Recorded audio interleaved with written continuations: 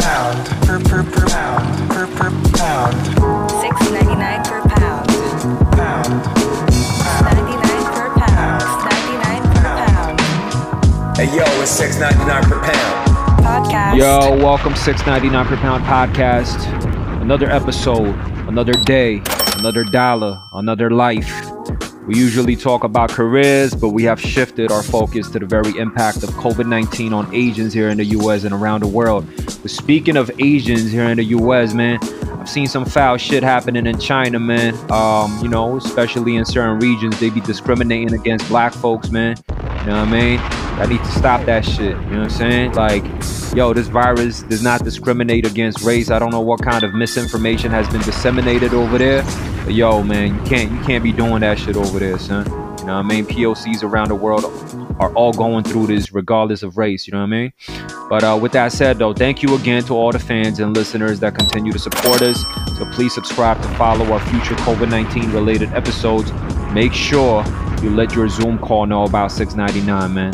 I mean, That's for the people that's like telecommuting from home and all that. But, you know, if you lost your job, man, you know, hopefully some of our content could kind of give you additional insight so we could all collectively persevere through this madness.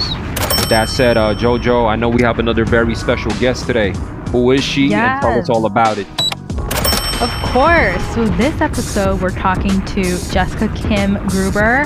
She is a licensed LMST therapist in the state of New York and Psychology Today verified. Shouts to Psychology Today when I would look at all of my articles and Google my feelings.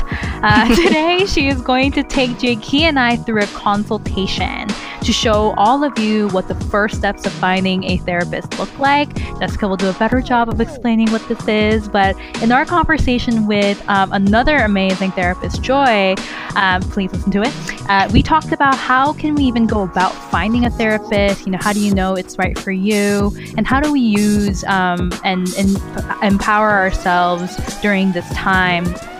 This session is going to look really different. I'm really excited about this format. Yeah, for sure, definitely. I mean, I know I mentioned this all the time in the pod that going through therapy is like doing mental exercises. You know what I'm saying? It's like doing push-ups with your mind. But it definitely has an affiliation with a lot of certain population. You know what I'm saying? That has a little bit more disposable income than others. You know what I'm saying? Or at least that's kind of how it's perceived to be. You know what I mean? It's for a certain type of people that wear Sauconys were made in USA New Balances. You know what I'm saying? That has a relative with a summer house, knowledge. With a summer house in Oyster Bay, Long Island, or something. You know, it's for people that shop at Jack Rabbit, not for the fit, but for the actual athletic gear. You know what I'm saying? I'll put it to you like that. But yeah, I mean, with that said, though, like I would love to, experience some sort of a therapeutic consultation experience, you know, like some of the JK's a therapy virgin. For real. Like the only time that I saw like therapy was through movies and TV, you know, like from The Sopranos. You know, when Tony Soprano goes to this lady to get his mind right. But yeah, I mean, but before we kind of jump into it, I would like to just kind of ask, Jessica, like some of the notions about therapy, and like if you could like explain what therapy is and why like Asian Americans or just POCs in general might not be able to reach out to a therapist. Sure, yeah. So thank you so much for having me. I'm really excited to be here.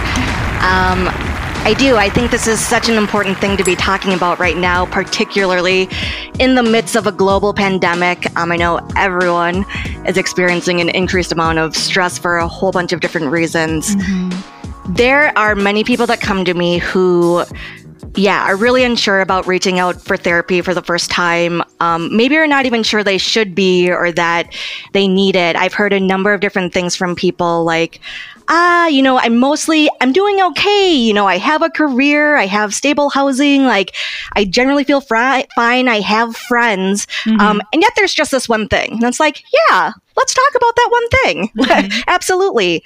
Or there could be sort of, my friends and my family, I often hear feedback of, why don't you just talk to your friends and your family? Why do you need to go talk to a stranger? Yeah. And I think that there is this pressure that, on the outside, and I think this is especially true in Asian American communities, on the outside, there's this certain pressure of presenting that, yeah, we're doing well, we're doing okay, we're high achieving, we're high functioning members of society, like we're doing what we need to do, we're working hard and we're getting it done. Do we need to ask someone external from us to get help? I think something that was mentioned previously too was just even access to mental health services. So when I think about some people in our community who have just immigrated here, maybe they're second generation, and so what was people's original access when they came to the US to getting mental health services, and what did it look like at that time? There are a lot of socioeconomic reasons why people would think, oh, therapy is not for me. It's just for those other people. Yeah. And there's also sometimes there's language barriers, there's lack of insurance.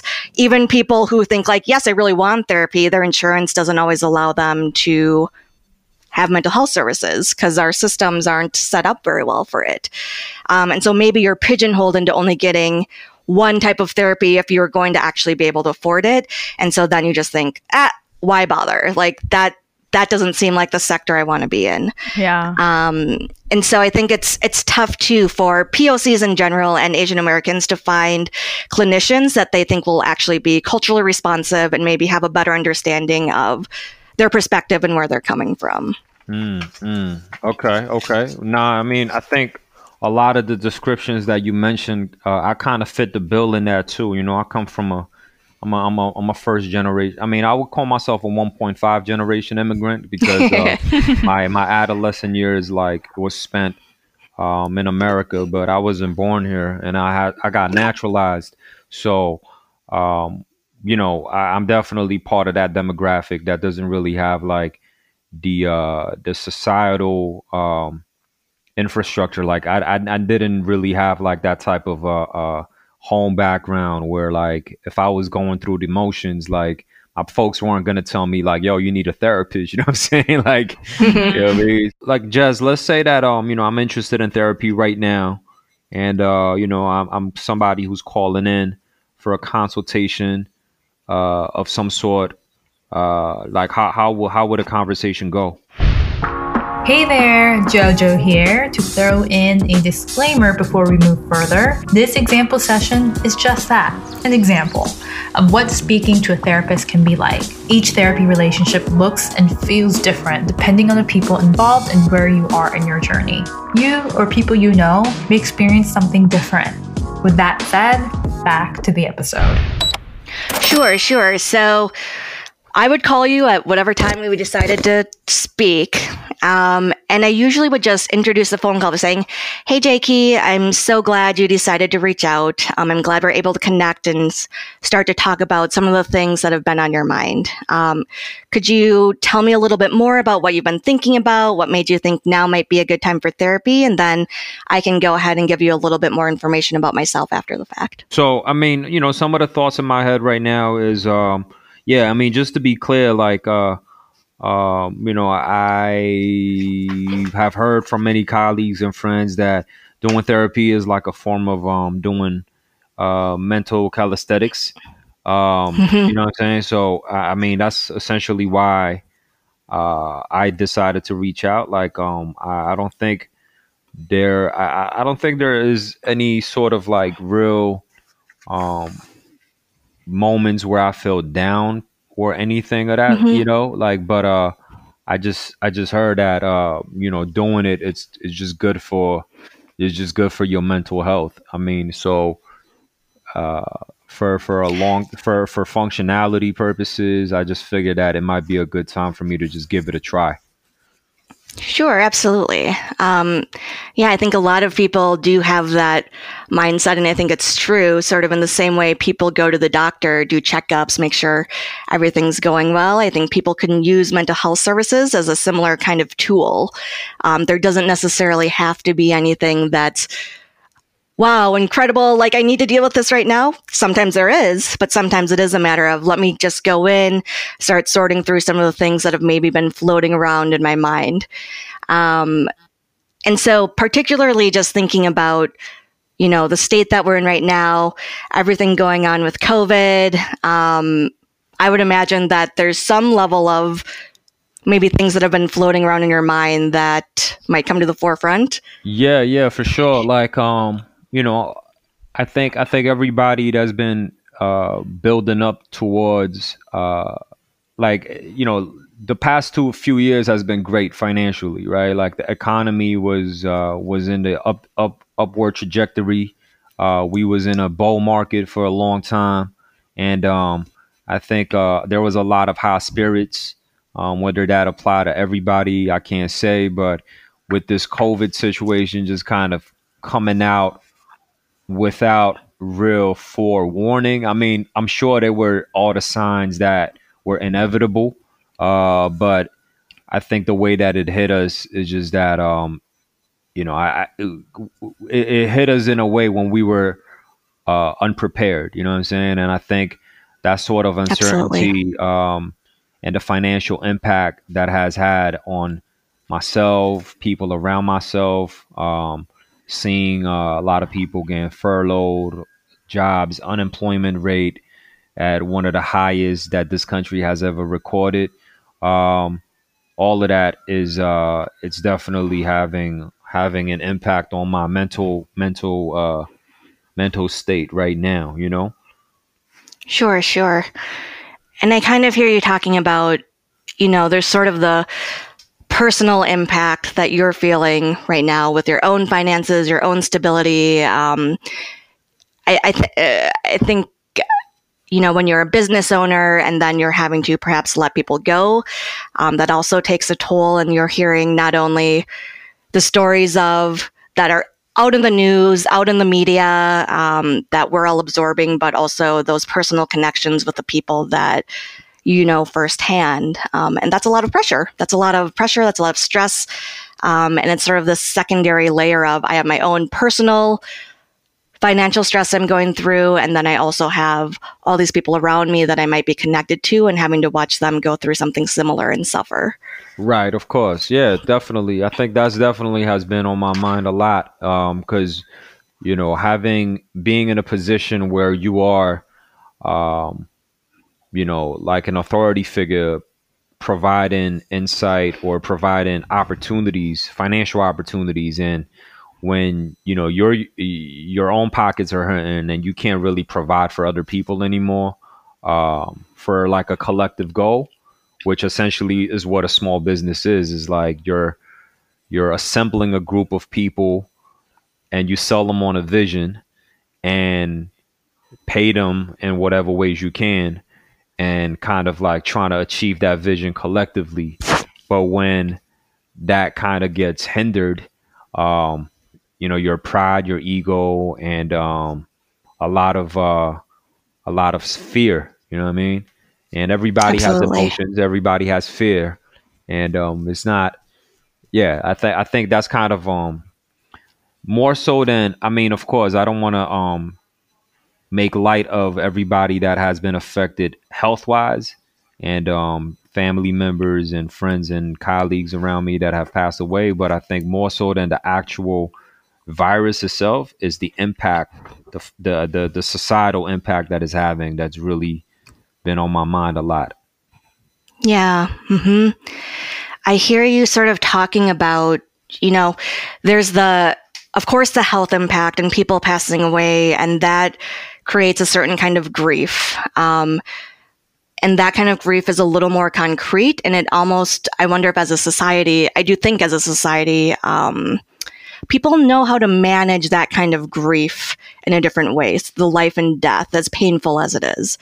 What I hear you talking about is something that's maybe associated with ambiguous loss, where it's not something that's concrete. It's not something that has a start and an end. Like you were using the word uncertainty. Financial loss, not knowing when you're going to be able to hire workers back, not knowing what exactly the economy is going to look like when all of this passes. Having built up this, business and having this sort of incredible collective with the people around you, and then losing that, that's loss, and that's real that causes real grief, even though I don't know that people would identify it as grief. And so I think a lot of what you're saying is really important to recognize, that, you know, within your world, within your personal world, within sort of like one step out, and then globally, people are experiencing this all around the world. And so there's this additional soaking in of some of that suffering and fear. It's literally in the air. Yeah, totally. Yeah, I think in a way, I mean, it might sound selfish, but I think the fact that we're experiencing this globally, it's kind of it's also kind of appeasing in a way. You know what I mean? That okay, like I'm not going through this shit by myself. There's other people.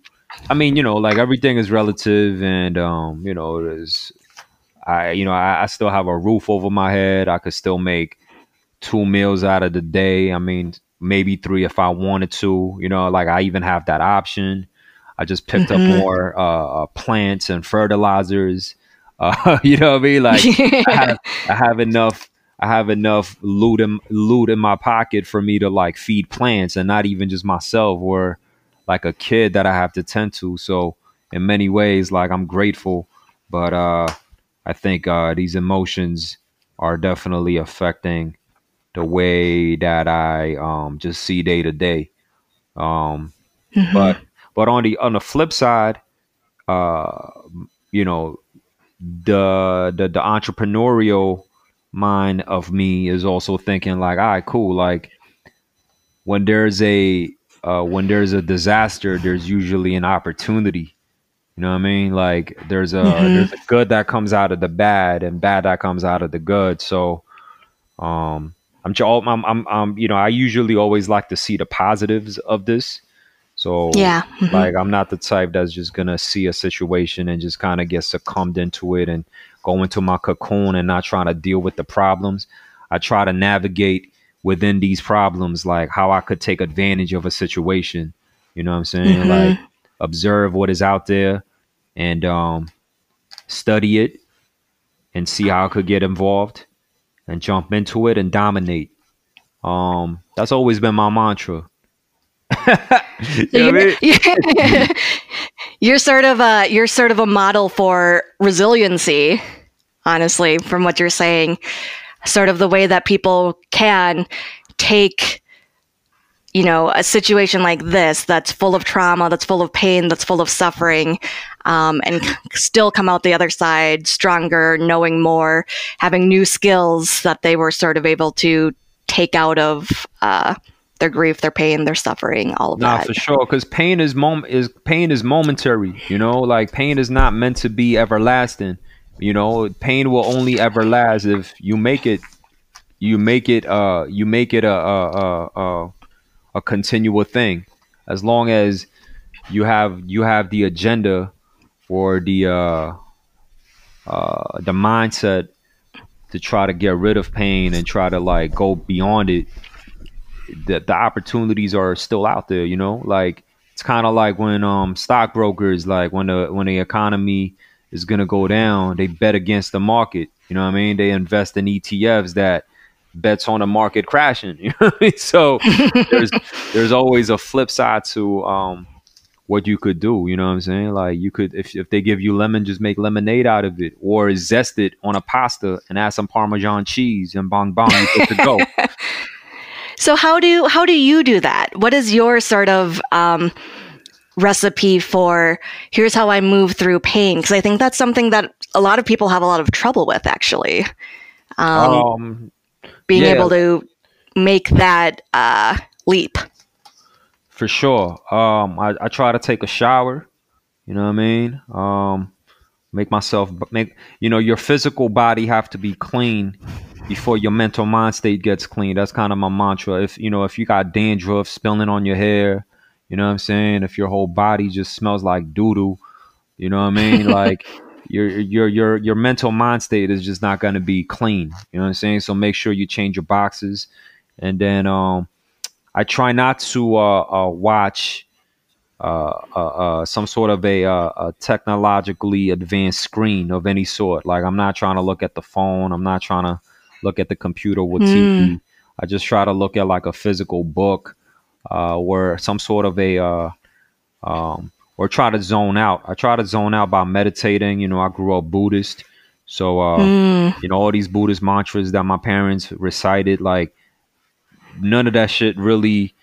I don't know all the definition and the meanings behind it, but I don't know if it's something that the science behind the ancient Sanskrit language, the usage of the air and the usage of certain vowels that kind of allows a human being to transcend the physical. I don't know if that's true, but you know, for me at least, it has helped me to kind of keep myself grounded and rooted. You know. So yeah, like Absolutely. I try to do that, and I also like the human testosterone, man. As a dude, like you gotta pump that. In order to do that, you just sweat yourself, exercise. Yeah, if you got a lot on your mind, just go for a quick run.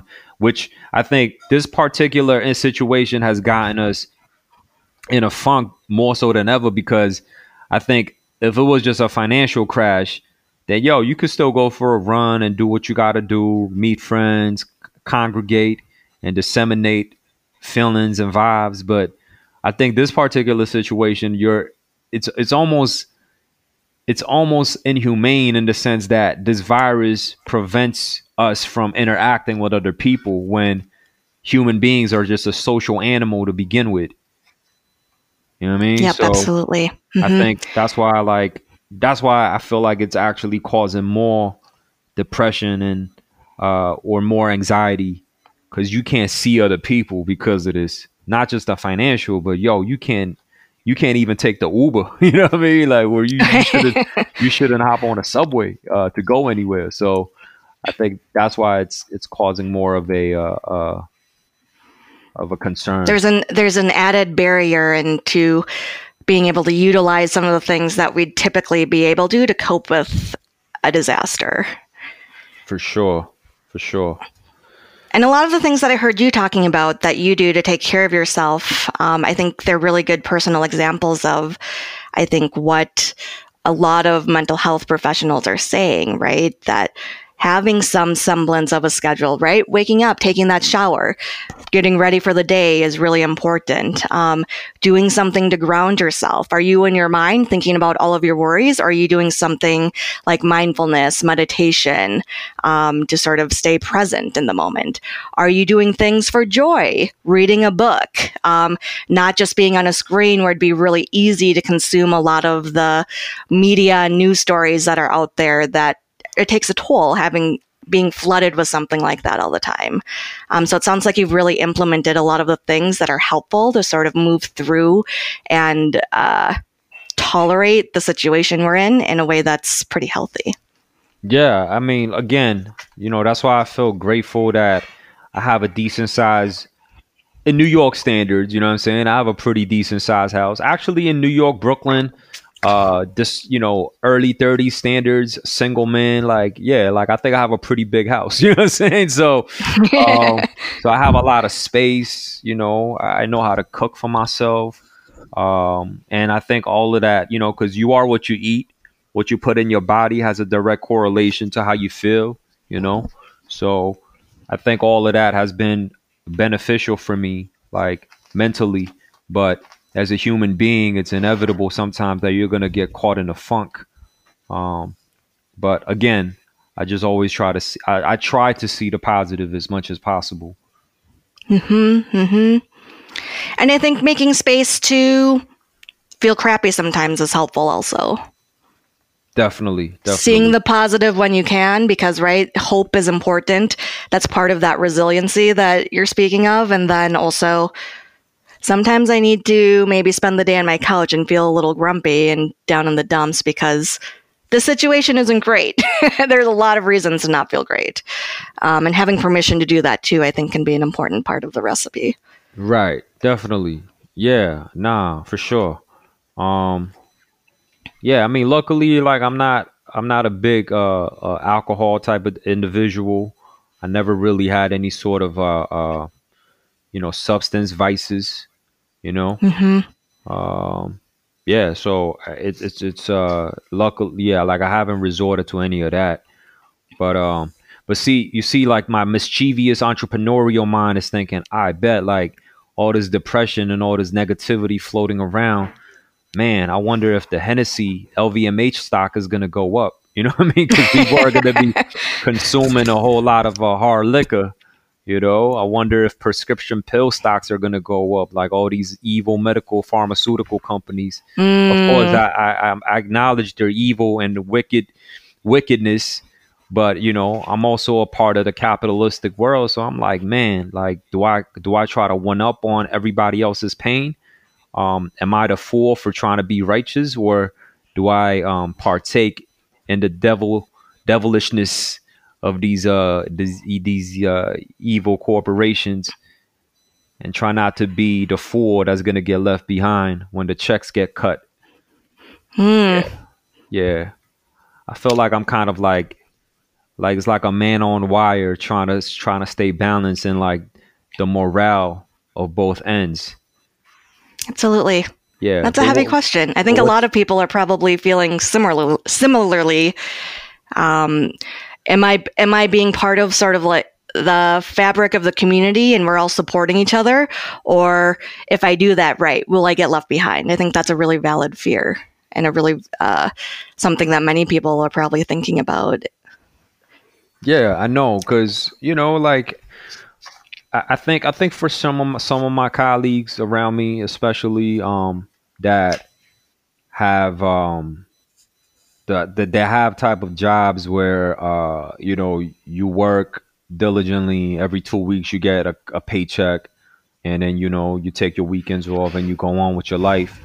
Or you know, I'm kind of in a different position where like the direct result of my business is usually a direct reflection of how hard I work, you know, like how much time I put in.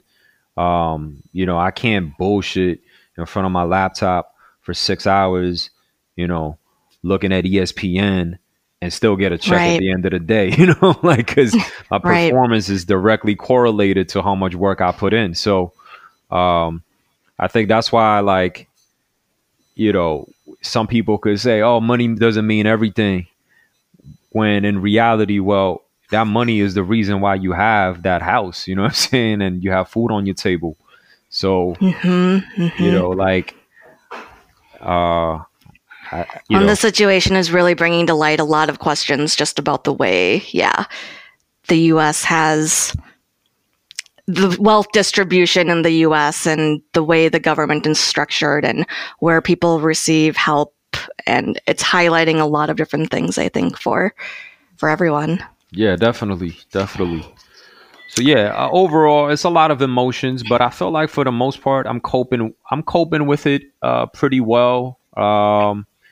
I definitely think, though, I mean, the security that you feel, the sense of power that you have when you have a fat checking account is it's one of those things that that has a direct correlation to your emotions, you know?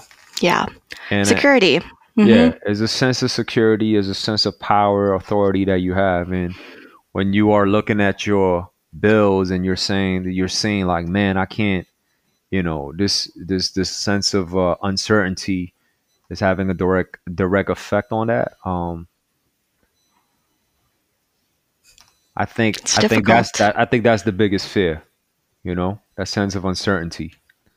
So, Jakey, it sounds like you really have, you know, a number of different ways that, you know, work really well for you to manage some of these fears, manage some of this uncertainty, while recognizing that it just exists for you, that is there.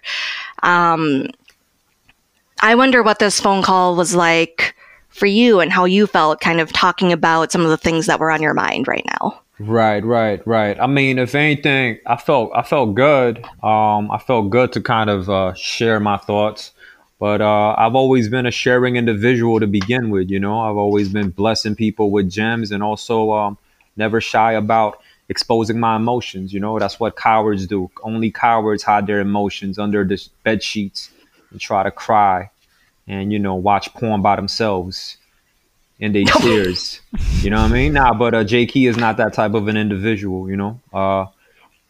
Not the porn part, but definitely J Key's a well-rounded individual just as a whole. So nah, but with that said though, it felt really good. But you know, I'm curious to know, do you recommend anything else that I do just on my own time for me to continuously feel the way I feel? I think what you're doing, you keep doing what you're doing. It sounds like you have outlets to be physical. I think moving your body is really important. You had just touched on this, but about how just the state of the pandemic, we are isolated. We're maybe not able to go outside as much. We're not connecting as much. But in any way that you can continue to, if you have a safe place to move your body, to run around a little bit, I think that's something you should continue to do. You know, being stagnant and not connecting isn't helpful. The ways that you sort of find ways to ground yourself with meditation, bringing yourself to the present moment, I think continuing those practices is going to help you move through this situation as well. In addition to limiting that screen time. I think right now, right, screens are such a tool for us in the way that we're communicating with everyone. So if you have some times where you can do something different, if you can read that book, and so this is similar to limiting your screen time and news consumption, but also finding those small joys. Having a tangible book in your hands is a different feel than scrolling through Instagram or doing some of those things that you might do mindlessly. And so all these different things that you've said, I think you can continue to do them, and it sounds like they're serving you, and I think they'll continue to serve you. Oh, that sounds great. I mean, it just kind of validated me again that I'm living a righteous lifestyle. And you know, in terms of screen time, our producer Michael could book us less, maybe the rest of this month with less recordings. So, but shout out to him regardless. And I'll make sure to do that. Read more books, meditate more, do more push-ups, eat more righteously. That sounds great though. Thank you so much, Jess. Appreciate that. Yeah, thank you. And that being said, don't feel any pressure to do too much, right? For sure. We're not shaming you into doing a lot. Just what feels right, what feels balanced. What feels balanced. Namaste. Bang bang. Yes. So Jojo, so if you were reaching out for a therapist, I know you've been in therapy before. Yeah, I have. And this wasn't a Joy episode too, but it was provided through my company. And she was very, very accomplished, have done work for various news organizations, accolades, written books, but much older white women who asked me if I was from China. And, you know, this feels like terrible, but I was like, whatever, I have 8 sessions with this person, so I'm just going to do it. Like, even though, like, that automatically kind of, I think made me less attached to the process. I was just like, I think, you know, it's easy to access, right? I'm like, okay, this is the easiest thing. I don't have to worry about money. I don't have to worry about like anything. So I kind of went through with it. So I did 8 sessions with her. But that was like the closest thing I've done. I mean, it is therapy. So that's what I did. So what was that experience like for you? And what were the things that were going on then as opposed to what you might be thinking about right now? So back then work was like insane and crazy, and I was going through a lot of turmoil in terms of organizational changes, having not the best relationship with my coworkers, and feeling really stuck. And I opened up to this person a lot, and this person specialized in executive coaching. So I initially kind of talked to this person about that, and then it quickly turned into, you know, why do you seek so much validation from these people or career? And then it went into like a little bit about my childhood, you know, the mommy issues that I have and the anxiety that I have. I've been really open about that in this podcast.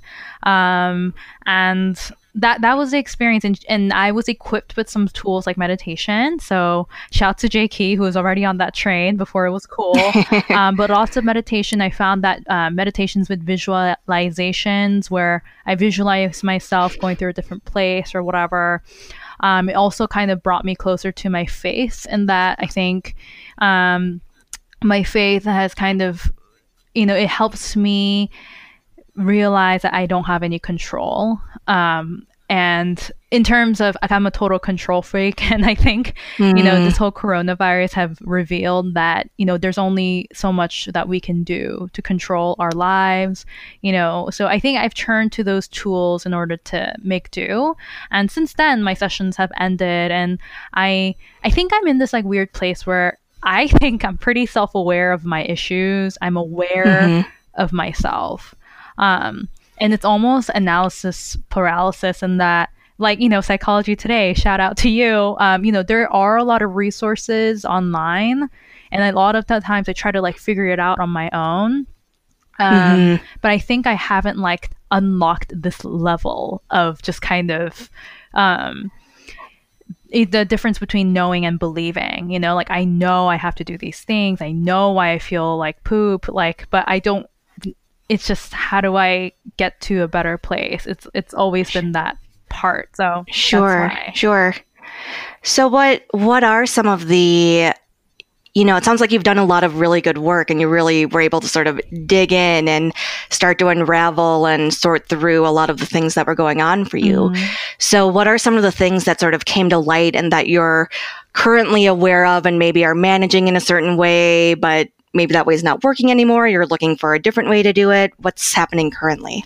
Yeah, I think because I do seek validation in a lot of things, like prestige, other people, career successes. And I've always been very intense and determined about those things. And but after doing all this like inner work, I'm realizing it's because I just wanted validation from, my parents, or like I wanted my mom to be proud of me. And they, I wanted to live up and go beyond their expectations. And I think I became really used to doing things that I didn't love, but doing it because I was so good at it. And every time I would win awards, or, I got promoted, it was through a lot of grit and the skin of my teeth, right? And I kind of started to create this mental model that, like, if something's great, then it's going to be really hard. It's going to be stressful. If you can't keep up, then get out. Why are you even here? Kind of. And I was really hard on myself in like boot camp style. And sounds like it. But then after a lot of the inner work and realizations, I'm like, oh my gosh, that was just like my coping mechanism to keep myself motivated. But it was like fueled by my like super low self-worth, right? Of just like, why can't you do this? Why can't you blah, blah, blah. So trying to be kinder to myself and like doing positive self-talk. And I've grown a lot, but now I'm like, wait a minute, I feel like I'm too happy. I'm too comfortable. And like, this means I'm complacent, and this means I'm just going to become like everybody else, and I'm just going to have kids, and no one's going to know who I am. And I'm like running into like that opposite end of the spectrum. And I think it's just not, a combination of like, I still don't know what I want. And I don't know, I'm always pursuing like some sort of truth. Like, what is the way of doing something, like, cause I don't trust myself, obviously, to do it right. Yeah. So I think, I'm really seeking out therapy again and again, just to give my mind some clarity and helping me figure out like, what are like legitimate concerns or what are like stories that I make up in my mind. Sure. And where are those stories coming from? Like, what is the messaging behind them? It sounds like you do have a sense of, here's where, I can really see this direct correlation between I'm wanting that external validation from my parents and from others. But where are some of the other things coming from? So why is there one way? Why is there the way to do it? And cause that's a dichotomy. There's a right way and there's a wrong way. Where did that messaging come from? Yeah. Yeah. I don't know. Like, I've always been that way. Like, I'm very black and white. Like, my mom has always told me to, like, there's a color called gray. And I used to just, I don't know. I had this thing of like, this is right and this is wrong. And it kind of shone sometimes, like when I was totally that girl at church who was like, oh, you can't curse, or like, like, oh my God, you had sex, like, like I'm literally like so sheltered in that way. But I was like, that is wrong. Like, that makes you a bad person. And I was so, I guess I was conditioned that way at the time. And I think that's what's manifesting now of just like, I have a desire to be successful and to make a mark in this world and to give back to people. But it's like, I don't know like how to do that the right way, in a way that's going to keep me sane. Like, is that way doing something I don't want to do because in order to serve a higher purpose? Or is there a way where like I'm doing what I want to do and I'm indulging myself and like being happy while, getting there? It's just like those two scenarios I just don't feel like one, like all of those scenarios can happen. And if they can happen, then like, how am I going to live with myself choosing one over the other? Because I'm such a like person who looks back and say, oh, I should have done that instead. The grass is always greener, kind of. Yeah. And sounds like also, you derive a lot of comfort, or it feels more comfortable when there's some set parameters that you can kind of move within. And now that you're in this place of, I'm kind of making my own rules, I get to have this freedom to choose and set my own boundaries and set these structures up for myself. That's kind of daunting. No, totally. Because I don't trust myself. I'm such a rule follower. Like, I'm not a rule breaker at all. So you're totally right. I'm always, even with my boss, like, I was giving him feedback the other day, something he did not ask for.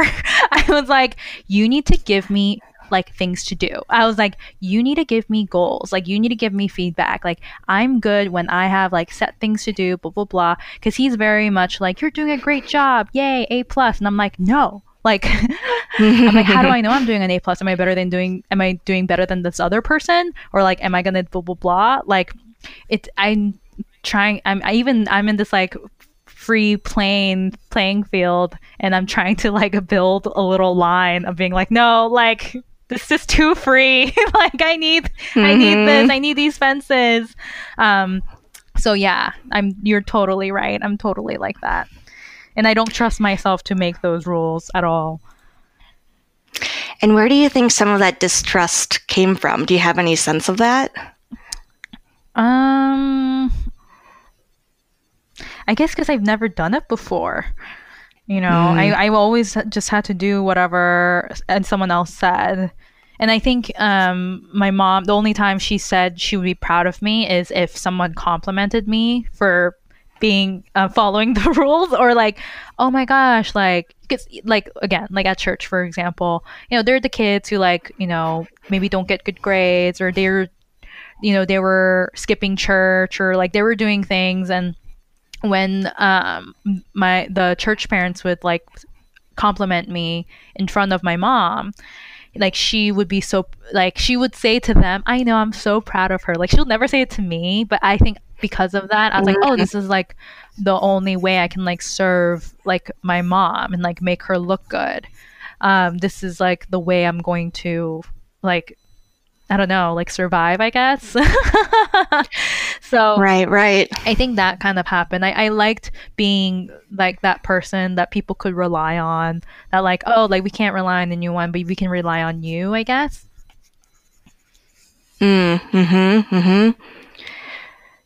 Do you feel like, or who in your life do you trust to sort of take, if someone else is going to sort of like take the reins, who's usually doing that? who's making these ground rules? Who's making the structures for you? Does it have to be anyone specific, or as long as there's sort of the rules to follow, you feel good? I think I'm at that weird inflection point where it used to be my mom, but now now that I'm an adult and I'm like, oh my gosh, she's crazy. So I don't look to her anymore. I think I do. I have one aunt who is like very grounded. So I usually turn to her.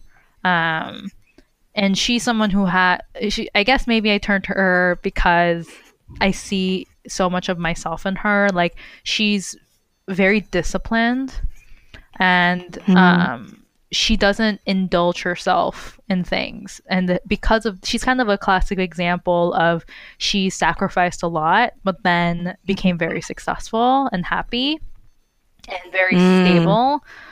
And I think that's why, like, I turn to her sometimes, because she's not going to tell me what I want to hear.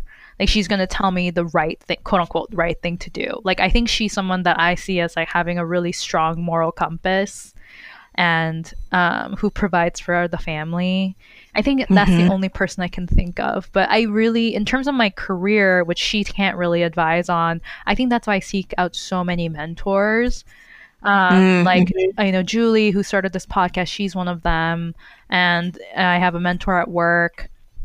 And I think I always kind of try to find someone who is further along in their career than me.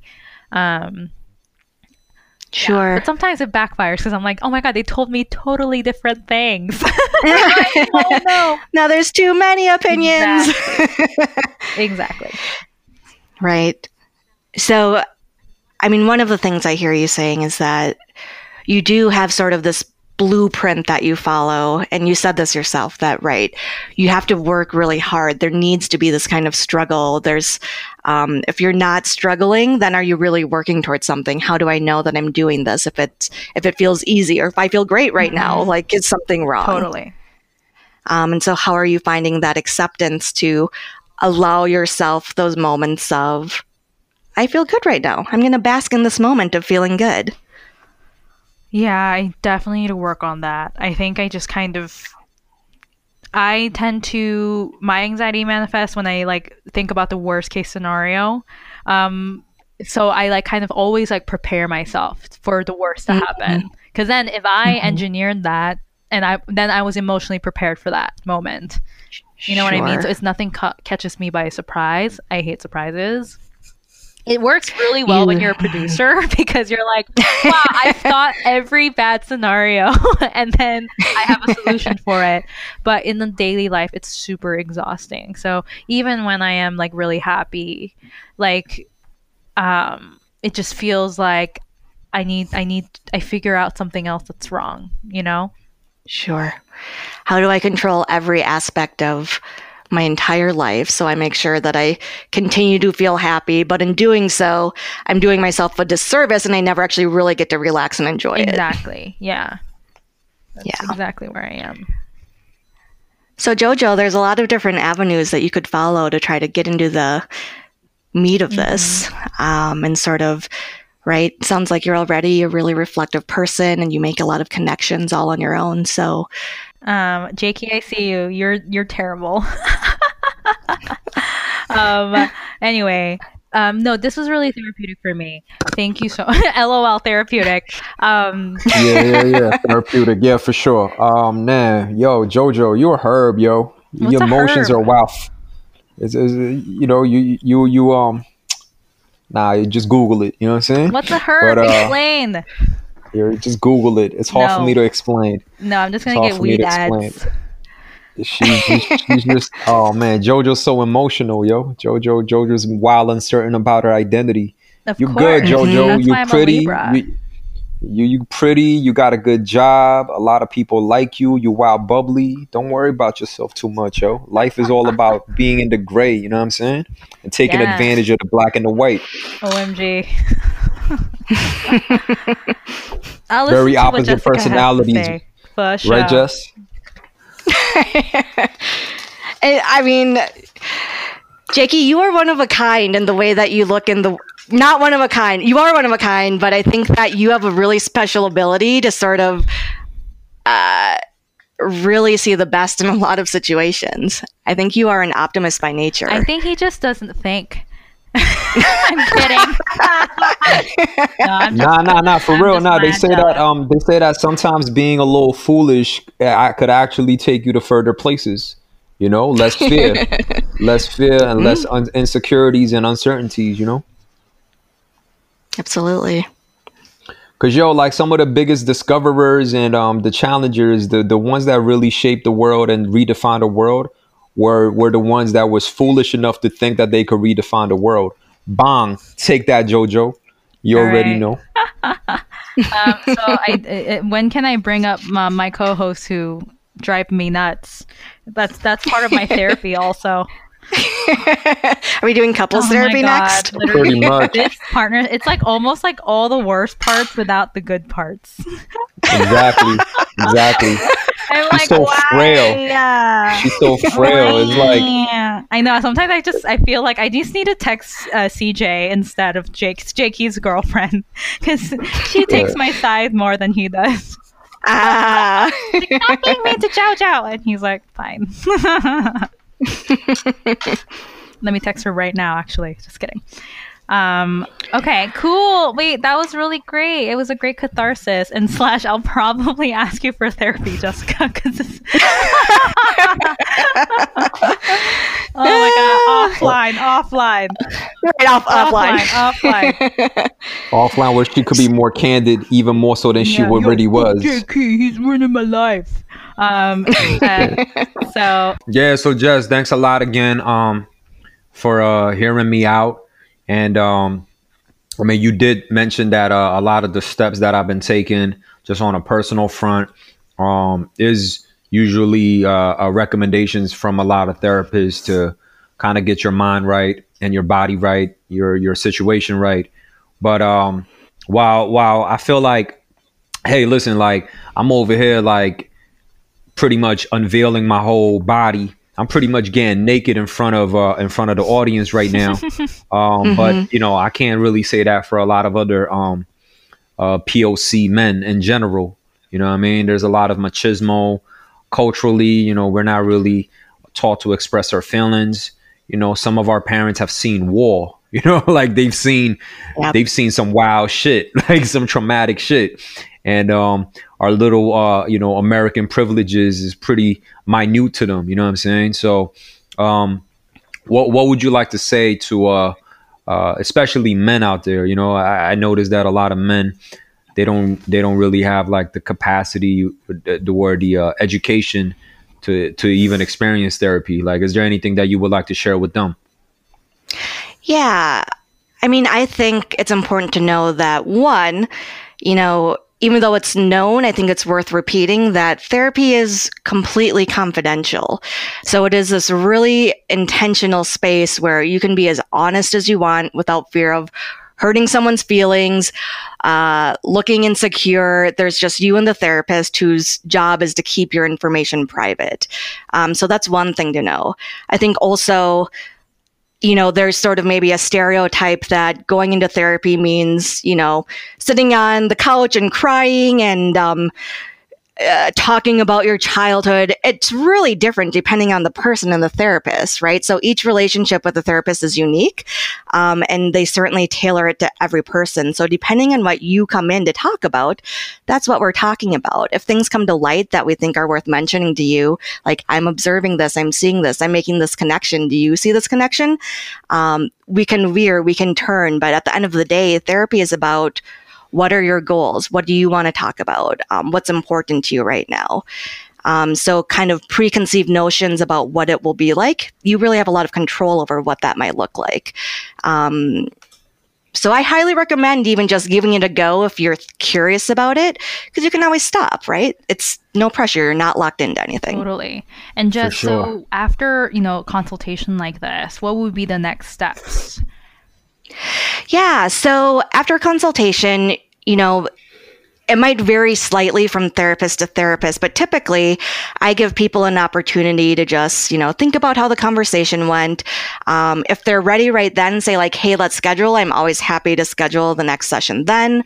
Otherwise, people can take their time and they don't even have to necessarily respond to me. Of course, it's always nice, but they can think about the session, decide if they want to move forward. Maybe they have a couple other phone calls they're doing to talk to other therapists just to see who feels best.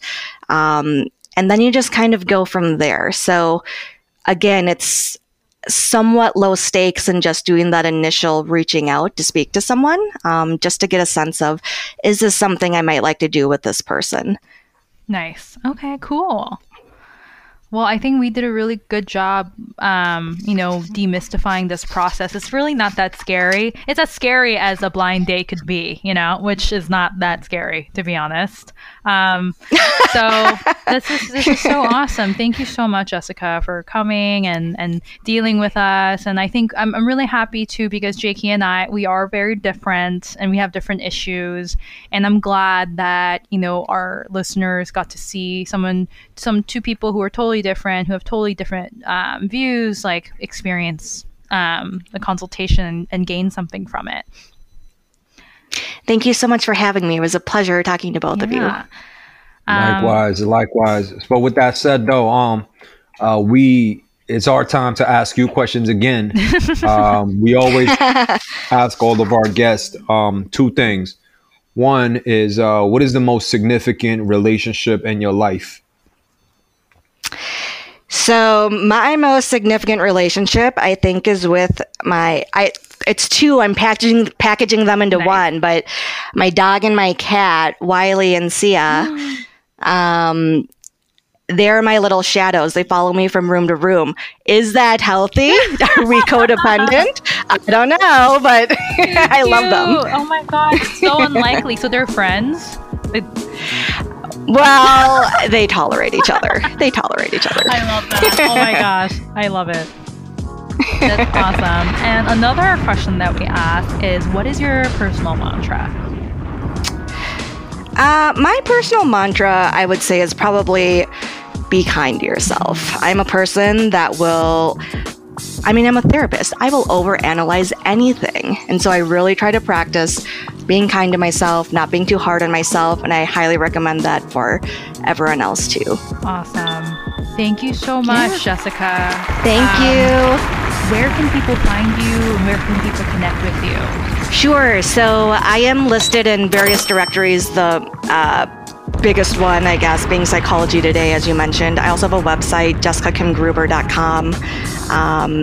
And so my contact information is on that website as well. Oh my gosh, I literally see your phone number on here. I'm Googling it right now. There I am. That's crazy. Oh man, well thank you so much. Thank you again, Jessica, Miss Jessica Kim Gruber, for joining us.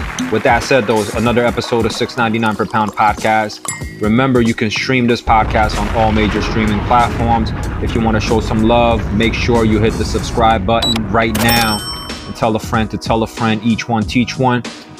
Again, rate and share this podcast with your entire colleague, your federation, your phalanx, your army platoon, all of that. You know what I mean?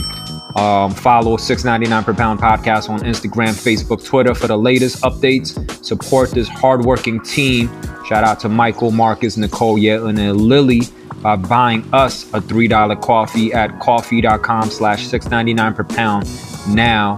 And you could also set up a monthly donation at anchor.fm $6.99 per pound /support. All right? Make sure you tune in on all the episodes that are out right now. Peace. Hey yo, it's $6.99 per pound. Podcast.